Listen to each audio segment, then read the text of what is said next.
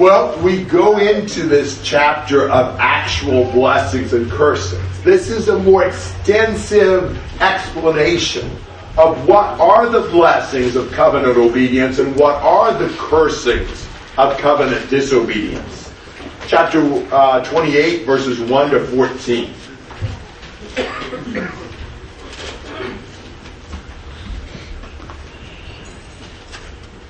Now it shall be, if you will diligently obey the Lord your God, being careful to do all his commandments which I command you today, Yahweh your God will set you high above all the nations of the earth.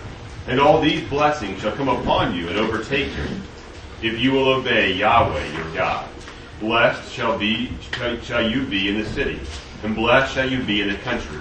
Blessed shall be the offspring of your body, and the produce of your ground, and the offspring of your beasts, the increase of your herd, and the young of your flock.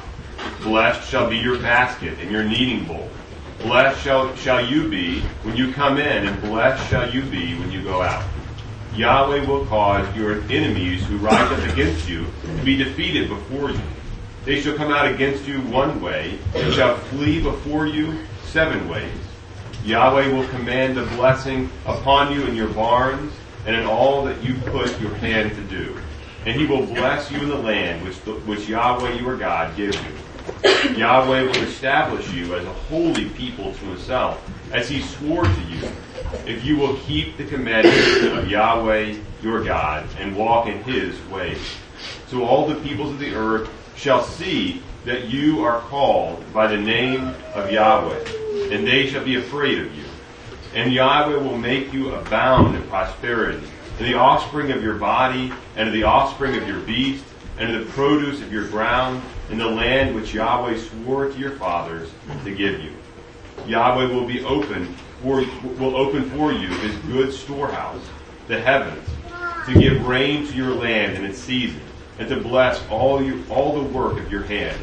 And you shall lend to many nations, but you shall not borrow. And Yahweh shall make you the head and not the tail. And you only shall be above, and you shall not be underneath. If you will listen to the commandments of Yahweh your God, which I charge you today, to observe them carefully, and do not turn aside from any of the words which I command you today, to the right or to the left, to go after other gods to serve them. I think that sounds pretty awesome, don't you? You know, if you obey, here's what you have. And it's wonderful. You know, you're blessed in the city and in the country. You have fruitfulness for the man, the land, the animals. Household necessities are provided. Blessings in all your daily activities. You are blessed in terms of conquering your enemies, of abundance in your barns. You have a name that people glorify. God opens the heavens for you and blesses you, gives you rain. You will not borrow, you will lend because you have more than everyone else does. You're the head and not the tail. But the conditions are you have to obey. And if he wants to summarize obedience, it's you listen to the commands and observe them carefully. You know, that's kind of another takeoff on this idea of being careful to. And not turning aside and going after other gods to serve them. Really, the essence of the relationship with God then is obedience to what he says. Have disobedience, it's going after other gods. That's the summary of what God expects, and here are the abundance of blessings that he will give.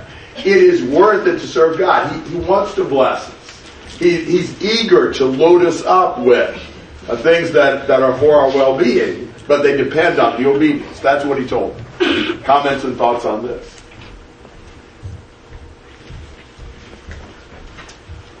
You got the other side. And the other side's a lot longer. And I assume that's because there's a lot greater probability that they will disobey than that they will obey. So he's got more to say on this side because it's going to be more relevant to them. 16 to 19. How about 15? Yeah, 15 to 19, that is better. But it shall come about, if you will not obey the Lord your God, to observe to do all his commandments and his statutes, with which I charge you today, that all these curses shall come upon you and overtake you. Cursed shall shall you be in the city, and cursed shall you be in the country. Cursed shall you be your basket and your kneading bowl. Cursed shall be the offspring of your body and the produce of your ground, the increase of your herd and the young of your flock. Cursed shall you be when you come in, and cursed shall you be when you go out. Now, what you see is, here's what happens if you don't obey, and verses 16 and to 19 are very parallel to what we were seeing in verses 3 through 6. A little different order, but the same basic idea. You're cursed in all these different places, in all these different ways if you don't obey. 20 to 26. The Lord will send on you curses, confusion, and frustration in all that you undertake to do, until you are destroyed and perish quickly on account of the evil of your deeds, because you have forsaken me. The Lord will make the pestilence stick to you until he has consumed you off the land that you are entering to take possession of it. The Lord will strike you with wasting disease, and with fever, inflammation, and fiery heart, and with drought, and with blight, and with mildew. They shall pursue you until you perish. And the heavens over your head shall be bronze, and the earth under you shall be iron. The Lord will make the rain of your land powder. From heaven dust shall come down on you until you are destroyed. The Lord will cause you to be defeated before your enemies. You shall go out one way against them, and flee 7 ways before them. And you shall be a horror to all the kingdoms of the earth. And your dead body shall be food for all birds of the air and for the beasts of the earth. And there shall be no one to frighten them away. Okay, think about what he's saying here. All sorts of terrible things, curses and confusion will overtake them. Disease, plague will overtake them in verse 21. Look at verse 22. How many different things does he mention? The Lord will smite you with consumption, fever, inflammation, fiery heat, sword, blight, mildew. Are you surprised? 7 things. You know, the complete amount of curse. He says that the heaven will become bronze, which means what? No rain. The rain can't get through. And the ground under you will be iron, which means what? Yeah, the plants can't grow up through it. You know, so barrenness. The rain will be powder and dust. Yeah, it'll be just a dust bowl, a desolate, arid land. They'll be defeated before their enemies. They'll be just completely routed in a disorganized chaos. And instead of Israel feasting, as they would be if they're obedient, they will be the feast. For whom? Yeah, for the vultures and the beasts of the earth, who will have a feast on God's people who are disobedient to Him. Comments and questions? Aaron. When we see all the news on, like, in the Middle East and things, I just have to say, from my perspective, I don't look at the land of Israel anymore as a land flowing with milk and honey. Do you think that's maybe a result, that's evidence of all these years of nations warring against one another and God casting them out of the land? Maybe so. It's always hard to say exactly what's a result of what, and the Jews are spread all over the world at this point. But certainly, you know, in the time period of the Old Testament, we see exactly these curses taking effect. You know, you can actually just think about different ones. And you can think about periods in Israel's history where you see them happening. For example, the drought. When do you remember God punishing their disobedience with drought? Yeah, in the days of Ahab. Or other times too. But in the days of Ahab, you know, Elijah prayed and it didn't rain for 3 years and 6 months. Why? Because Ahab and the people were idolatrous. They were disobedient to God. God brought the covenant curse upon them. You can take almost any of these curses and you can see either times where those curses took effect historically. Well, I'll tell you another thing you can see a lot in the prophets. When the prophets are telling the people how sinful they are and threatening judgment, the judgments they speak are uncannily like the curses of these of the covenant. It's amazing that they warn about exactly the things that God said in Deuteronomy would happen if they're disobedient. Maybe that shouldn't be so surprising to us. But that is what they do. In fact, some people consider the prophets to be almost like the preachers of the covenant. That's what they were doing, more or less. They were telling the people, obey what's here, and if you don't, what will happen is exactly what God said was going to happen if you were disobedient. So really, these things, the fulfillment, can be traced all through the rest of the Old Testament. Seth? Isn't that similar to what John does in the book of Revelation? He repeats many of these, including the birds and the sword, famine, plague. Yeah, many of these are judgment kinds of things that God uses in any kind of a judgment. These are some of the weapons in his arsenal, perhaps. Tim? I was going to say this whole idea in verse 22 of fever, inflammation, sword, and mildew pursuing you, hunting after you, is the same idea that's used in the 23rd Psalm with goodness and mercy. It's so much better to have the Lord be your shepherd. It's better to be pursued by the Lord's blessing. Chris? It's just amazing what God can use, though, as a blessing or a curse. I mean, even thinking back to the 10 plagues, you think of a little frog, and yet that became the plague. What I'm seeing here is the people running, screaming for their lives, being pursued by mildew.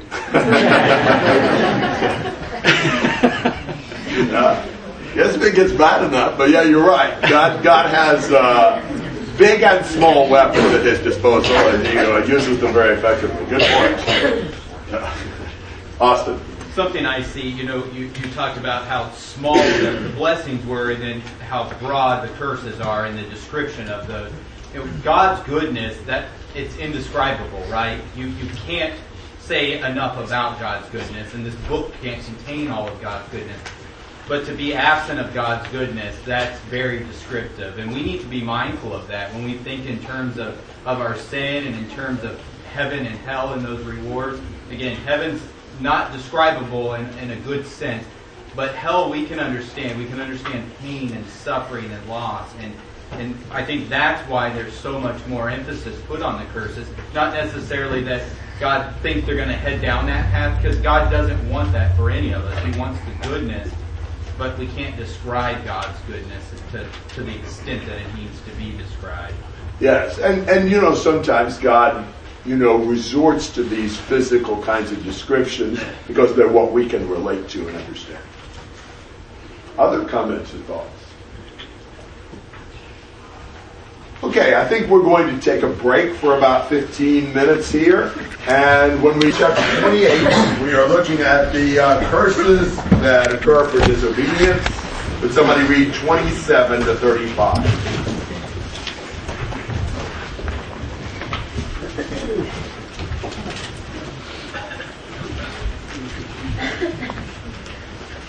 The Lord will strike you with boils of Egypt, with tumors, with the scab beneath the itch, from which you cannot be healed.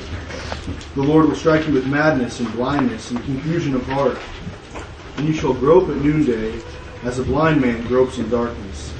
You shall not prosper in your ways. You shall be only oppressed and plundered continually, and no one shall save you. You shall betroth a wife, but another man shall lie with her. You shall build a house, but you shall not dwell in it. You shall plant a vineyard, but shall not gather its grapes. Your ox shall be slaughtered before your eyes, but you shall not eat it. Your donkey shall be violently taken away from before you, and shall not be restored to you. Your sheep shall be given to your enemies, and you shall have no one to rescue them. Your sons and your daughters shall be given to another people, and your eyes shall look and fail with longing for them all day, and there shall be no strength in your hand. A nation whom you have not known shall eat the fruit of your land and the produce of your labor, and you shall be only oppressed and crushed continually. So you shall be driven mad because of the sight which your eyes see.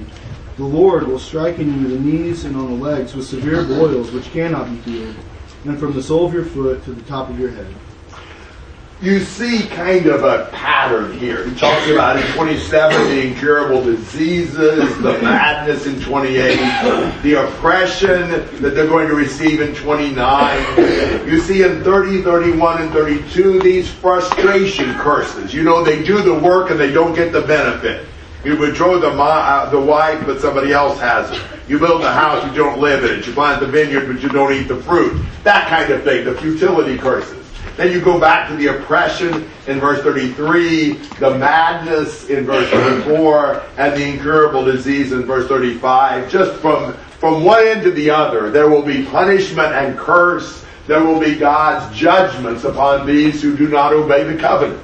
And again, you could trace many of these out through Old Testament history. Comments and questions on this section? Some of these are easy to understand. It's easy to know what they're saying. So we'll just move on and keep thinking about these ideas. 36 to 48.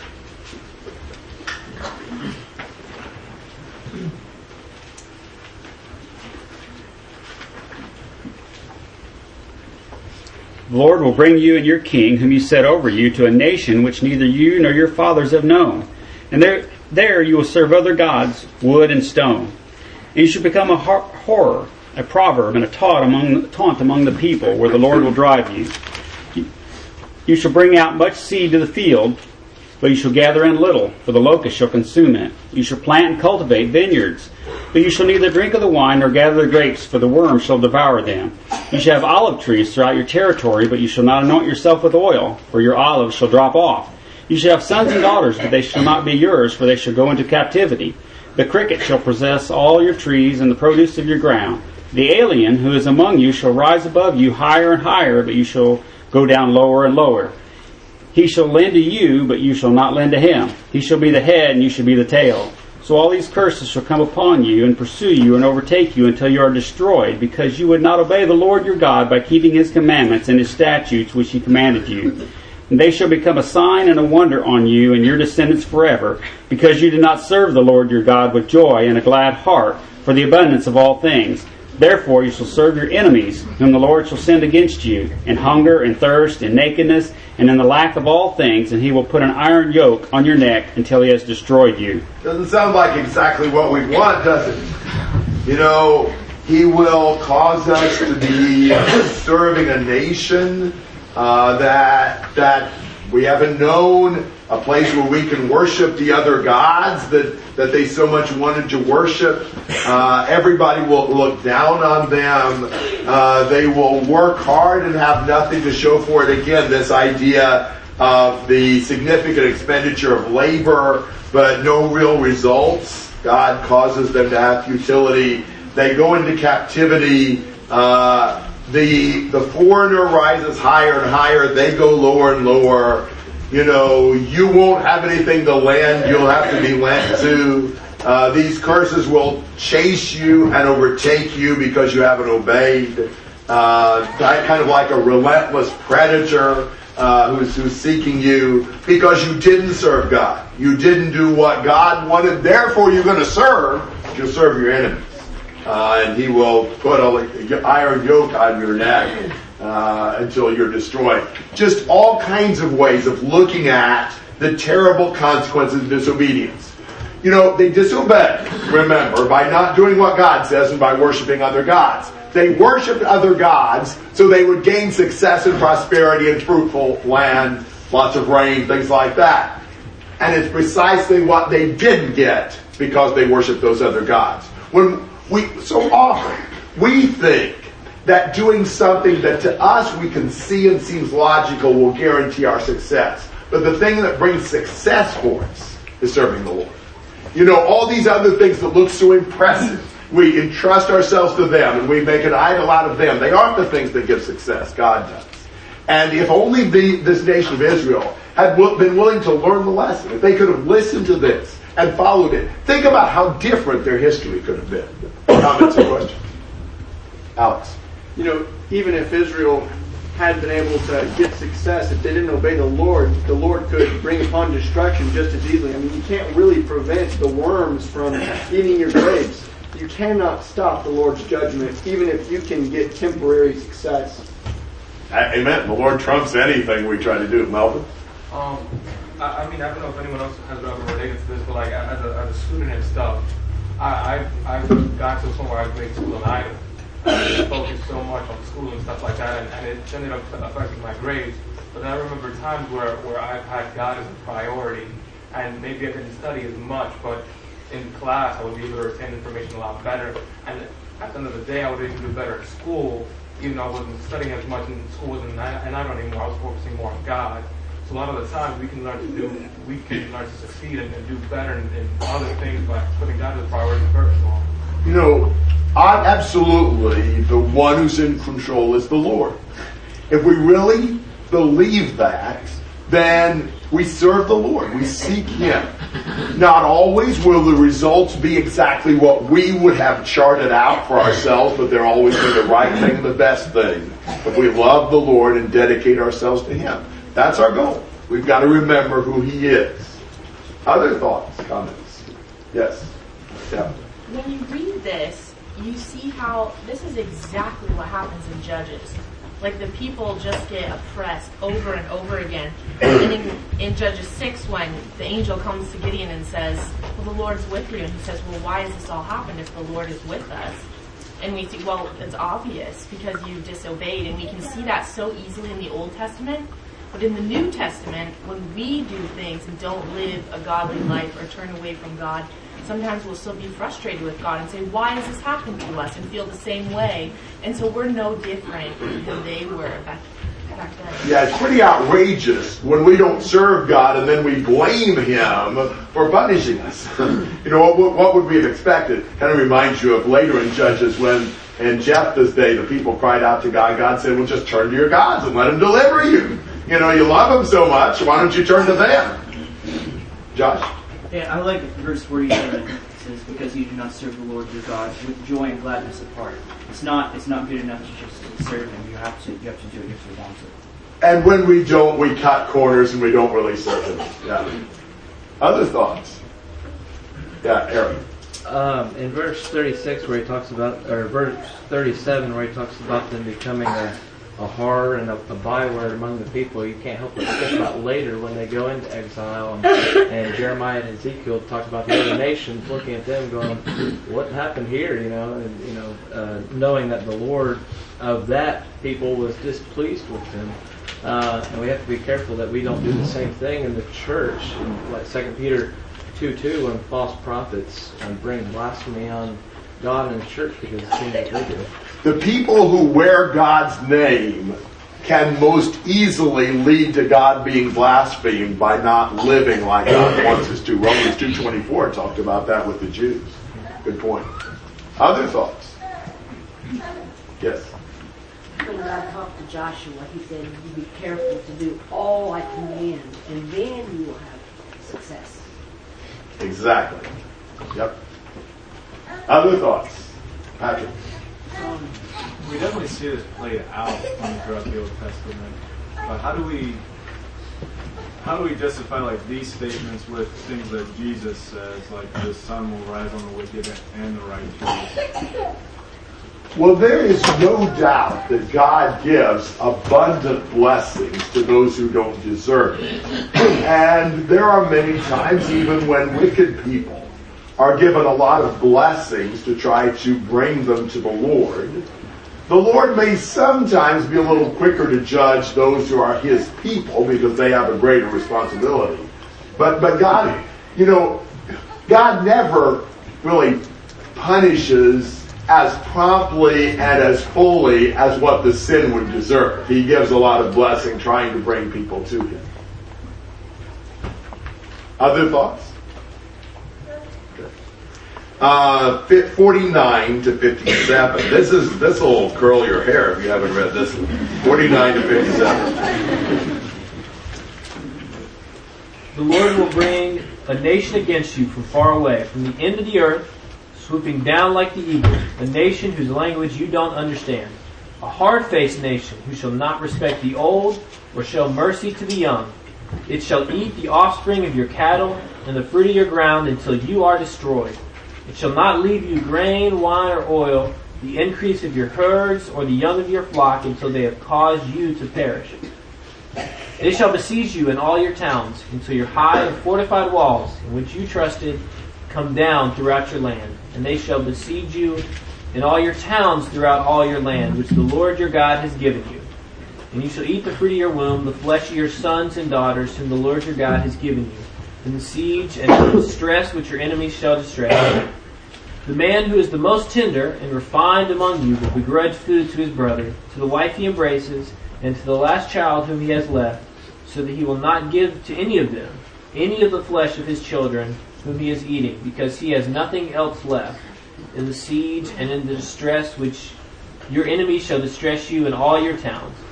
The most tender and refined woman among you, who would not venture to set the sole of her foot on the ground because she is so delicate and tender, will begrudge to the husband she embraces, to her son and to her daughter, her afterbirth that comes out between her feet, and her children whom she bears, because she is lacking everything, she will eat them secretly, in the siege and in the distress which your enemies shall distress you in your towns. That is pretty wild. You know, the curses of the covenant lead to this foreign nation, distant, swift. They speak a language you don't understand, so you can't negotiate, you can't beg for mercy. They are fierce, they're brutal, they're thorough, and they will eat your food. They'll eat everything. And they'll besiege your cities. And of course, when they besiege a city, they blockade it and starve it out. Eventually, you start eating up the food that's stockpiled, warehoused in the city, and you don't have anything else to eat. The food prices start going up astronomically, and the supply gets scarcer and scarcer. And this has to be one of the most incredible pictures in the Bible of these cruel men and women who refuse to share the flesh of their offspring with their relatives. They want to hoard it for themselves to eat. You know, just incredible to think about somebody secretly depriving his husband or wife of his good fortune and cooking his own child to eat. And even the women, the refined and delicate women, the women who wouldn't even touch the ground with their foot, you know, they'd insist on having a shoe on, are eating their children in secret so they don't have to share them with their husband. You know, he mentions the cannibalism here so casually, it's almost like he's taking it for granted. And just shocking picture. He's trying to shock them. He's saying, this is what happens ultimately when you don't obey the Lord. There were examples like that. You remember that cannibalistic contract in 2 Kings 6, that the one woman cooked her son and she and her neighbor ate him one day, but then the neighbor hid her son so she wouldn't fulfill her end of the bargain the next day. Those kind of things that are just outrageous. Why wouldn't they have obeyed God? When you listen to all of these things, why would anybody want to defy the Lord and resist? It would be so much better for them in every way to do what God says. Why do we? How many times do we know this is what we ought to do, but we don't do it? We know what we shouldn't do, but we do it anyway. You know, we know the consequences, we know the judgments. We've got the benefit of all this history of God's dealing with His people. It doesn't make sense with God offering so much to obey and there being such dreadful consequences of disobedience. Why wouldn't we submit? Comments and thoughts? The obvious answer to that is, you know, we don't get to that point instantly, right? It takes a long time in our sins to go there. Now, sometimes it does happen really quickly, and that's probably a blessing to people. But we need to realize and see people in their sins and reflect on that we live by that adage of, well, when they get to the bottom of the barrel, then they'll finally repent. But that doesn't need to be our mindset. Instead, it needs to be that God doesn't want that for us. We don't want to get to this point in life. I mean, this is disgusting. Yeah. You know, I've heard people ask the question, if God dealt with lying with everyone the way He dealt with Ananias and Sapphira, what would happen? Of course, everybody says nobody be here. I don't think so. I think we'd stop lying. I don't think anybody lied. If you knew everybody who ever told a lie was killed instantly, I bet you we just never lied. But it's not instant. And so somehow, even though theoretically we believe in the Lord, somehow we think it's not going to really happen. I think that's a good point. Yes, Meg. I just want to point out, they're not even just eating strangers, they're actually eating their own flesh and blood, their loved ones. Like the people that they gave birth to. And motherly love that's very strong, but they're actually eating their own children. I know. Yeah, that's incredibly, wicked as you could get. Just totally against all natural affection and instinct. Seth? When you talk to someone about how God is willing to punish, how God is a jealous God, one of the most ironic statements that I've heard so many times is, well, that's not the God I serve. They're admitting that they serve idols. They're serving a made-up God, and this is going to be their outcome. And how sad it really is. That's a great point. Brad. Back to Megan's comment, these parents were probably the same parents who were at one point putting their kids over God, and now this is happening. Yeah, good point. Matt? Does this have anything, can this correlate to the Babylonian captivity that Jeremiah speaks of? Sure. I think that would be one illustration of this occurring, especially the idea of the exile and the idea of the besieging of the city and so forth. Yeah. Amen. Yes. I like how back in verse 52 it mentions again the land which God is going to give to them. And it's just a reminder that He is going to fulfill His promise, but there is still more that they have to do. Yes. Yep. Anything else? Yes. Mark. It's kind of strange to me that we kind of can see these curses today, and that people kind of eat their young, as in have abortions, or eat their afterbirth. I don't know if many people want to hear that, but it's true. People eat the placenta. And it's just weird that we see these curses all around us already. Well, certainly God continues to punish sin, and sometimes punishes us with even a hardened heart to do things that are really outrageous. They seem outrageous to us, but it's happening around us. People act against their natural affection. Jill? I was kind of going to build on something that she said. Less and less is making our society blush or have any kind of shame, and it just this kind of reinforces. It's kind of scary how similar this is to we're not only eating our young, we're sexualizing our young and all this different stuff, and just doing awful stuff that should make us ashamed. It should bring us shame, but it's not bringing society shame, and it just kind of should make us realize how important it is to do our duty and to spread the word and to really, really help people, because they do need help. Yeah, we need to be sensitive toward God and what He says. 58 to 68.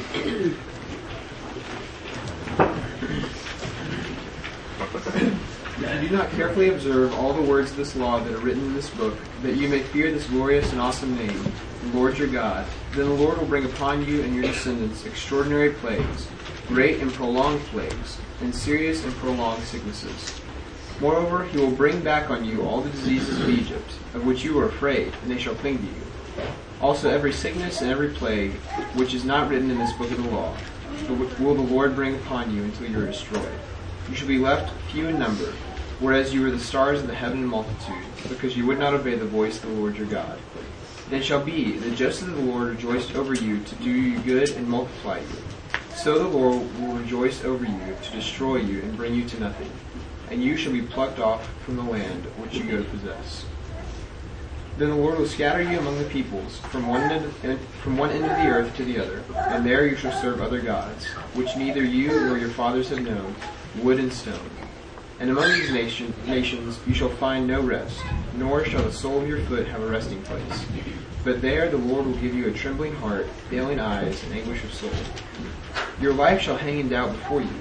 You shall fear day and night, and have no assurance of life. In the morning you shall say, Oh, that it were evening. And in the evening you shall say, Oh, that it were morning. because of the fear which terrifies your heart, and because of the sight which your eyes see. And the Lord will take you back to Egypt in ships, by the way of which I said to you, you shall never see it again. And there you shall be offered for sale to your enemies as male and female slaves, but no one will buy you. So, if you don't obey, terrible plagues, the diseases of Egypt, which I think he is referring to the plagues, they'll cling to you, every sickness and every plague of any kind the Lord will bring upon you. You'll be as few in number as possible. You were as numerous as the stars, but you didn't obey God. God will turn and delight to destroy you, just like he delighted to multiply you before. He'll scatter you to places where you can serve other gods, to those nations where you will find no rest. Every terrible thing, it will be basically a return to Egypt. It will be as if no Red Sea had been crossed. It would be as if no Exodus had occurred. Having rejected the service of God, they would offer themselves for sale to their enemies as slaves, but there would be no buyer. Isn't that an incredible thing? Nobody even wants them as slaves. What a horrible situation. All of these terrible consequences of having rejected the Lord, terrible consequences of not obeying God. These are the curses that he would bring. You must say God gave them fair warning. Comments and thoughts? Yes. When you reject the Lord will give you what you want, life without God. The atheist who dies gets exactly what he wanted, existence without God. Yes. And that's a terrible thing. Good point. Yeah. Without the Lord is horrible. Okay. In chapter 29, he moves on to kind of the terms of the covenant with his people, verses 1 through 9.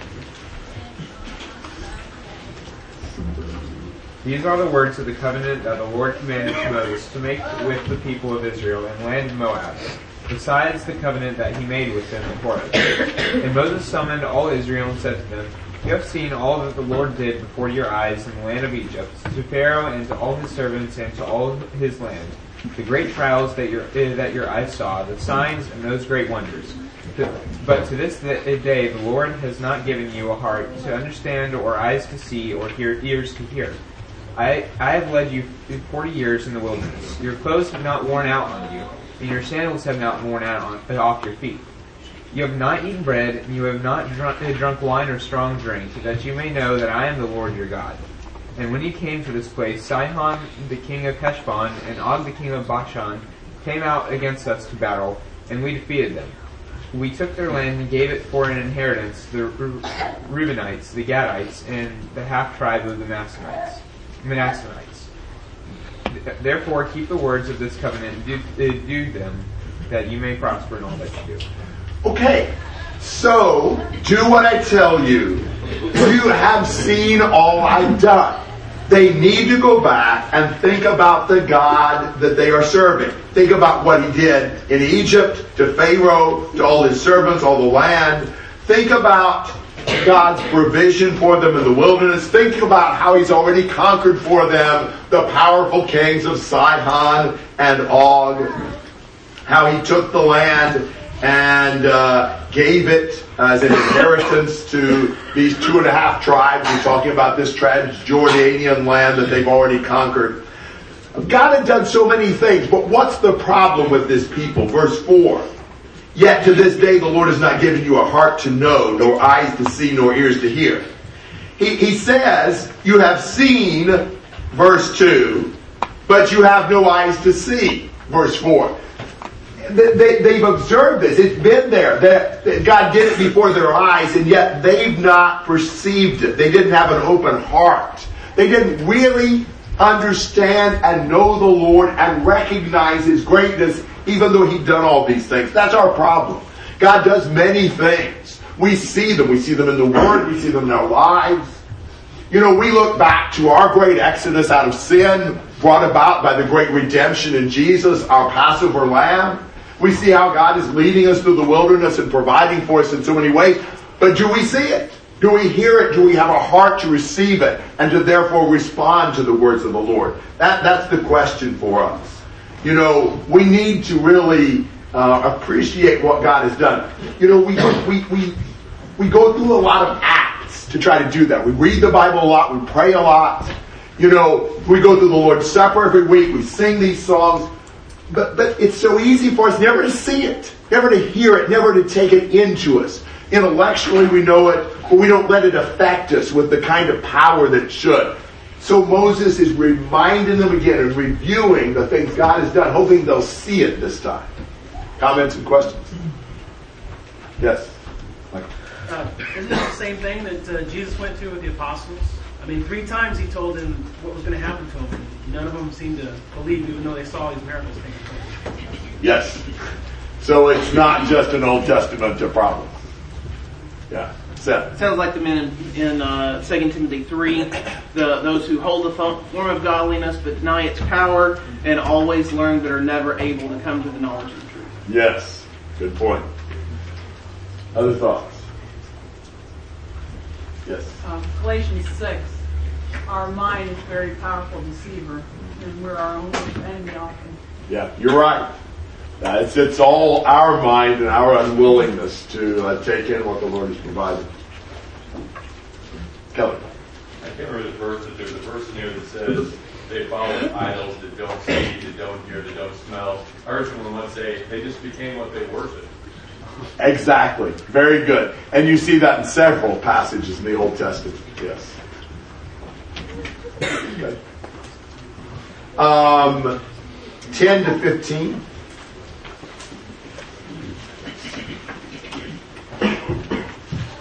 All of you stand today before the Lord your God, your leaders and your tribes and your elders and your officers, all the men of Israel, your little ones and your wives, also the stranger who is in your camp, from the one who cuts your wood to the one who draws your water, that you may enter into a covenant with the Lord your God and into his oath, which the Lord your God makes with you today, that he may establish you today as a people for himself, and that he may be God to you, just as he had spoken to you, and just as he has sworn to your fathers, to Abraham, Isaac, and Jacob. I make this covenant and this oath, not with you alone, but with him who stands here with us today before the Lord our God, as well as him who is not with us here today. Okay. Now, look at the group of people that he speaks to in 10 and 11. I believe this was the longest catalog of participants in the Old Testament. This covenant is for all. There's no elitism about it. This is everyone is making this covenant with the Lord, taking this oath.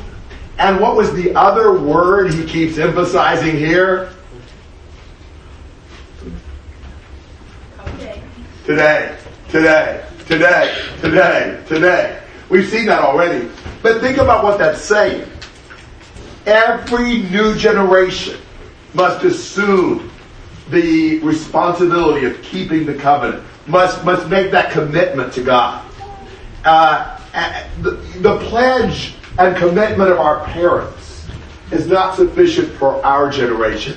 That is such a dangerous thing. I'm talking to a lot of people whose parents are Christians, praise God. But it's so easy for us just to sort of try to live on the steam of our parents. You know, well, I had good parents and that's what they believed, and so we just kind of follow the family tradition. You remember the Ephesians that left their first love. It seems to me like their service to God sort of became mechanical, kind of an inheritance service, not a personal commitment that they made. It's necessary for every one of us to come to have faith and commitment to the Lord because of our determination and our faith and our tie to God. This is not just I'm doing what my family tells me to do. It's not just about I don't want to shame the family name. I don't want to make my parents upset with me. It needs to be my personal commitment to God. And without that, we don't have the kind of commitment that will pull us through in difficult times. And so Moses is challenging this second generation. Today, with you, make this commitment, be determined to follow out this covenant because they believe, because they have seen, and because their heart has been touched by what God has done. Comment. All right, 16 to 21.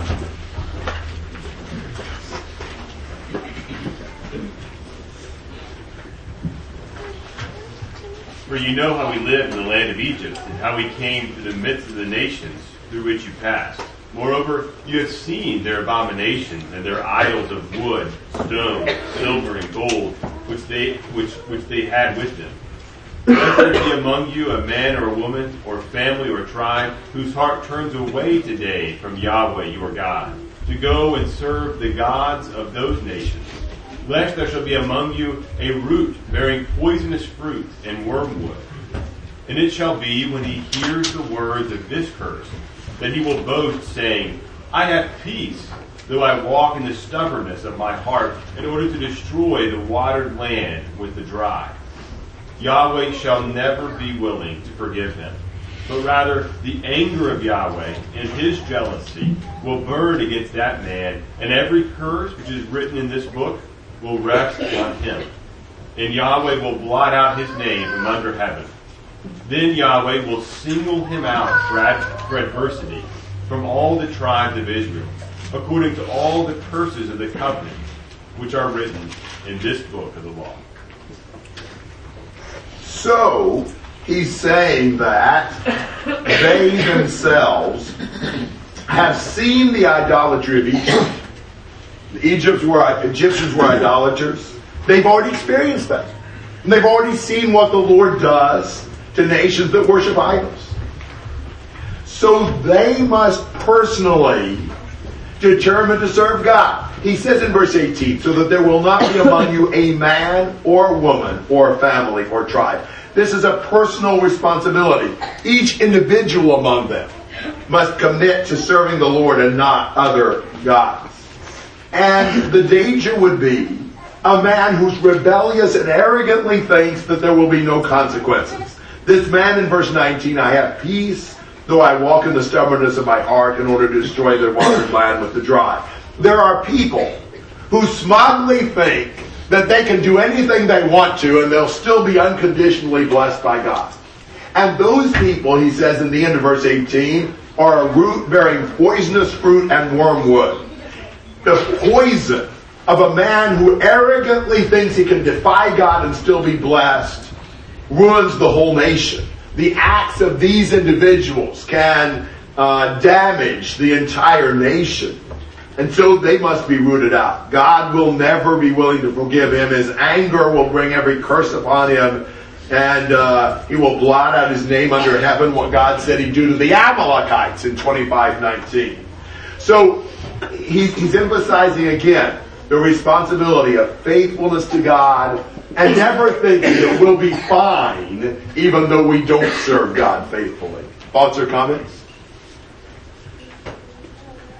Yes?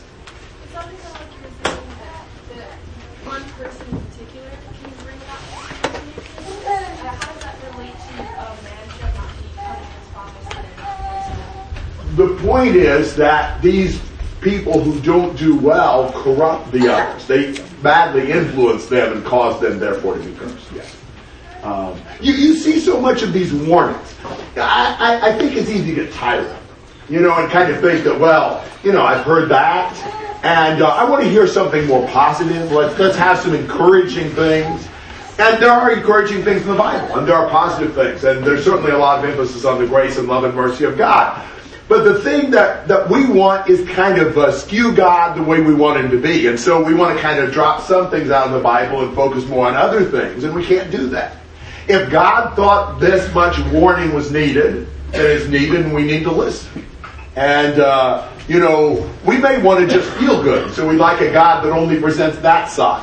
But we need these warnings or he would not have given them to us. It's one reason why we need to really be careful to study everything in the Bible. Try to have a balance of studying all that the Scriptures teach. Because if we don't, we're tempted to leave out the things that are less pleasant to us that we need. Tim. It's helpful to read and study and find things about our God that we might not be fond of immediately, because that's more evidence that we didn't make up this God. This God is something outside of our preferences, and that helps us be more confident that this is just our imagination. Good point. I agree. Yes. I think it's important to point out that this is the second giving of the law, and the first generation had not done what God wanted them to do. And God is telling them this law, and we see later that they still fail, even after all of God's warnings. And that we need to look to that when we read this, that we apply that to our own lives, that we do not do that we keep the faith that we have in God. Amen. John. I keep thinking about the rich man as he's bargaining for a drop of water. And obviously he doesn't like what he's doing, but he wants word to be sent back to his family. And he's told that they have this. And he neglected it, he didn't hear it, and probably his family didn't either. And here we are right here, hearing the second time all these warnings. And yet it was not needed. Good point. It's too bad. It is. It really is. And those who are suffering the punishment wish we would listen. And we can do the same thing. Yes, exactly. Good point. Very good point. Cliff. I mean, we've been saying that they're not really understanding all the points. And I keep thinking about verse 4, that the Lord has not given you a heart to perceive or eyes to see or ears to hear unto this day. And I thought about an example of Lydia in Acts 16 where it says the Lord opened her heart, and so she received the gospel and obeyed the gospel. And I don't really know how to articulate this question, but like, how much responsibility does God have versus our responsibility in understanding? Because it seems like God is credited with not allowing them to perceive the things that He's telling them to do. So, like, I mean, how does that translate to today? I mean, do we kind of not blame God, but credit Him with the responsibility for why somebody just doesn't see or obey the gospel? Yeah, God's hardening activity seems always, as far as I can see, to be a punishment for man's stubbornness and rebelliousness. You never see God, as far as I know, just choosing to harden someone who would otherwise be open and eager to listen. God hardens people to make an example out of stubborn people who didn't want to obey, like a Pharaoh. And all the admonitions that He's giving here are with an effort to try to open up their eyes and soften their heart. And so if they refuse to do that, then God hardens them. But it's after He's made many attempts to soften them, and they've refused that. So I don't, as far as I can see, there's not a time when God would harden someone who has a soft heart, or He blinds someone who has open eyes. It's people who blinded themselves that He strikes with an even deeper blindness so that He can do what He did with Pharaoh. Set him up to show His glory and make a greater example out of his fall. That's what I would say about that, Brian. In Mark, the 3rd chapter, the Pharisees are trying to test Jesus on healing on the Sabbath so they can have an accusation against Him. And I like how he phrases it in verse 5. After looking around at them with anger, grieved at their hardness of heart. I mean, it's that dichotomy there that He is, to your point, these are His people, He loves them, and He's angry at them, but He's also grieved at the same time. Yeah.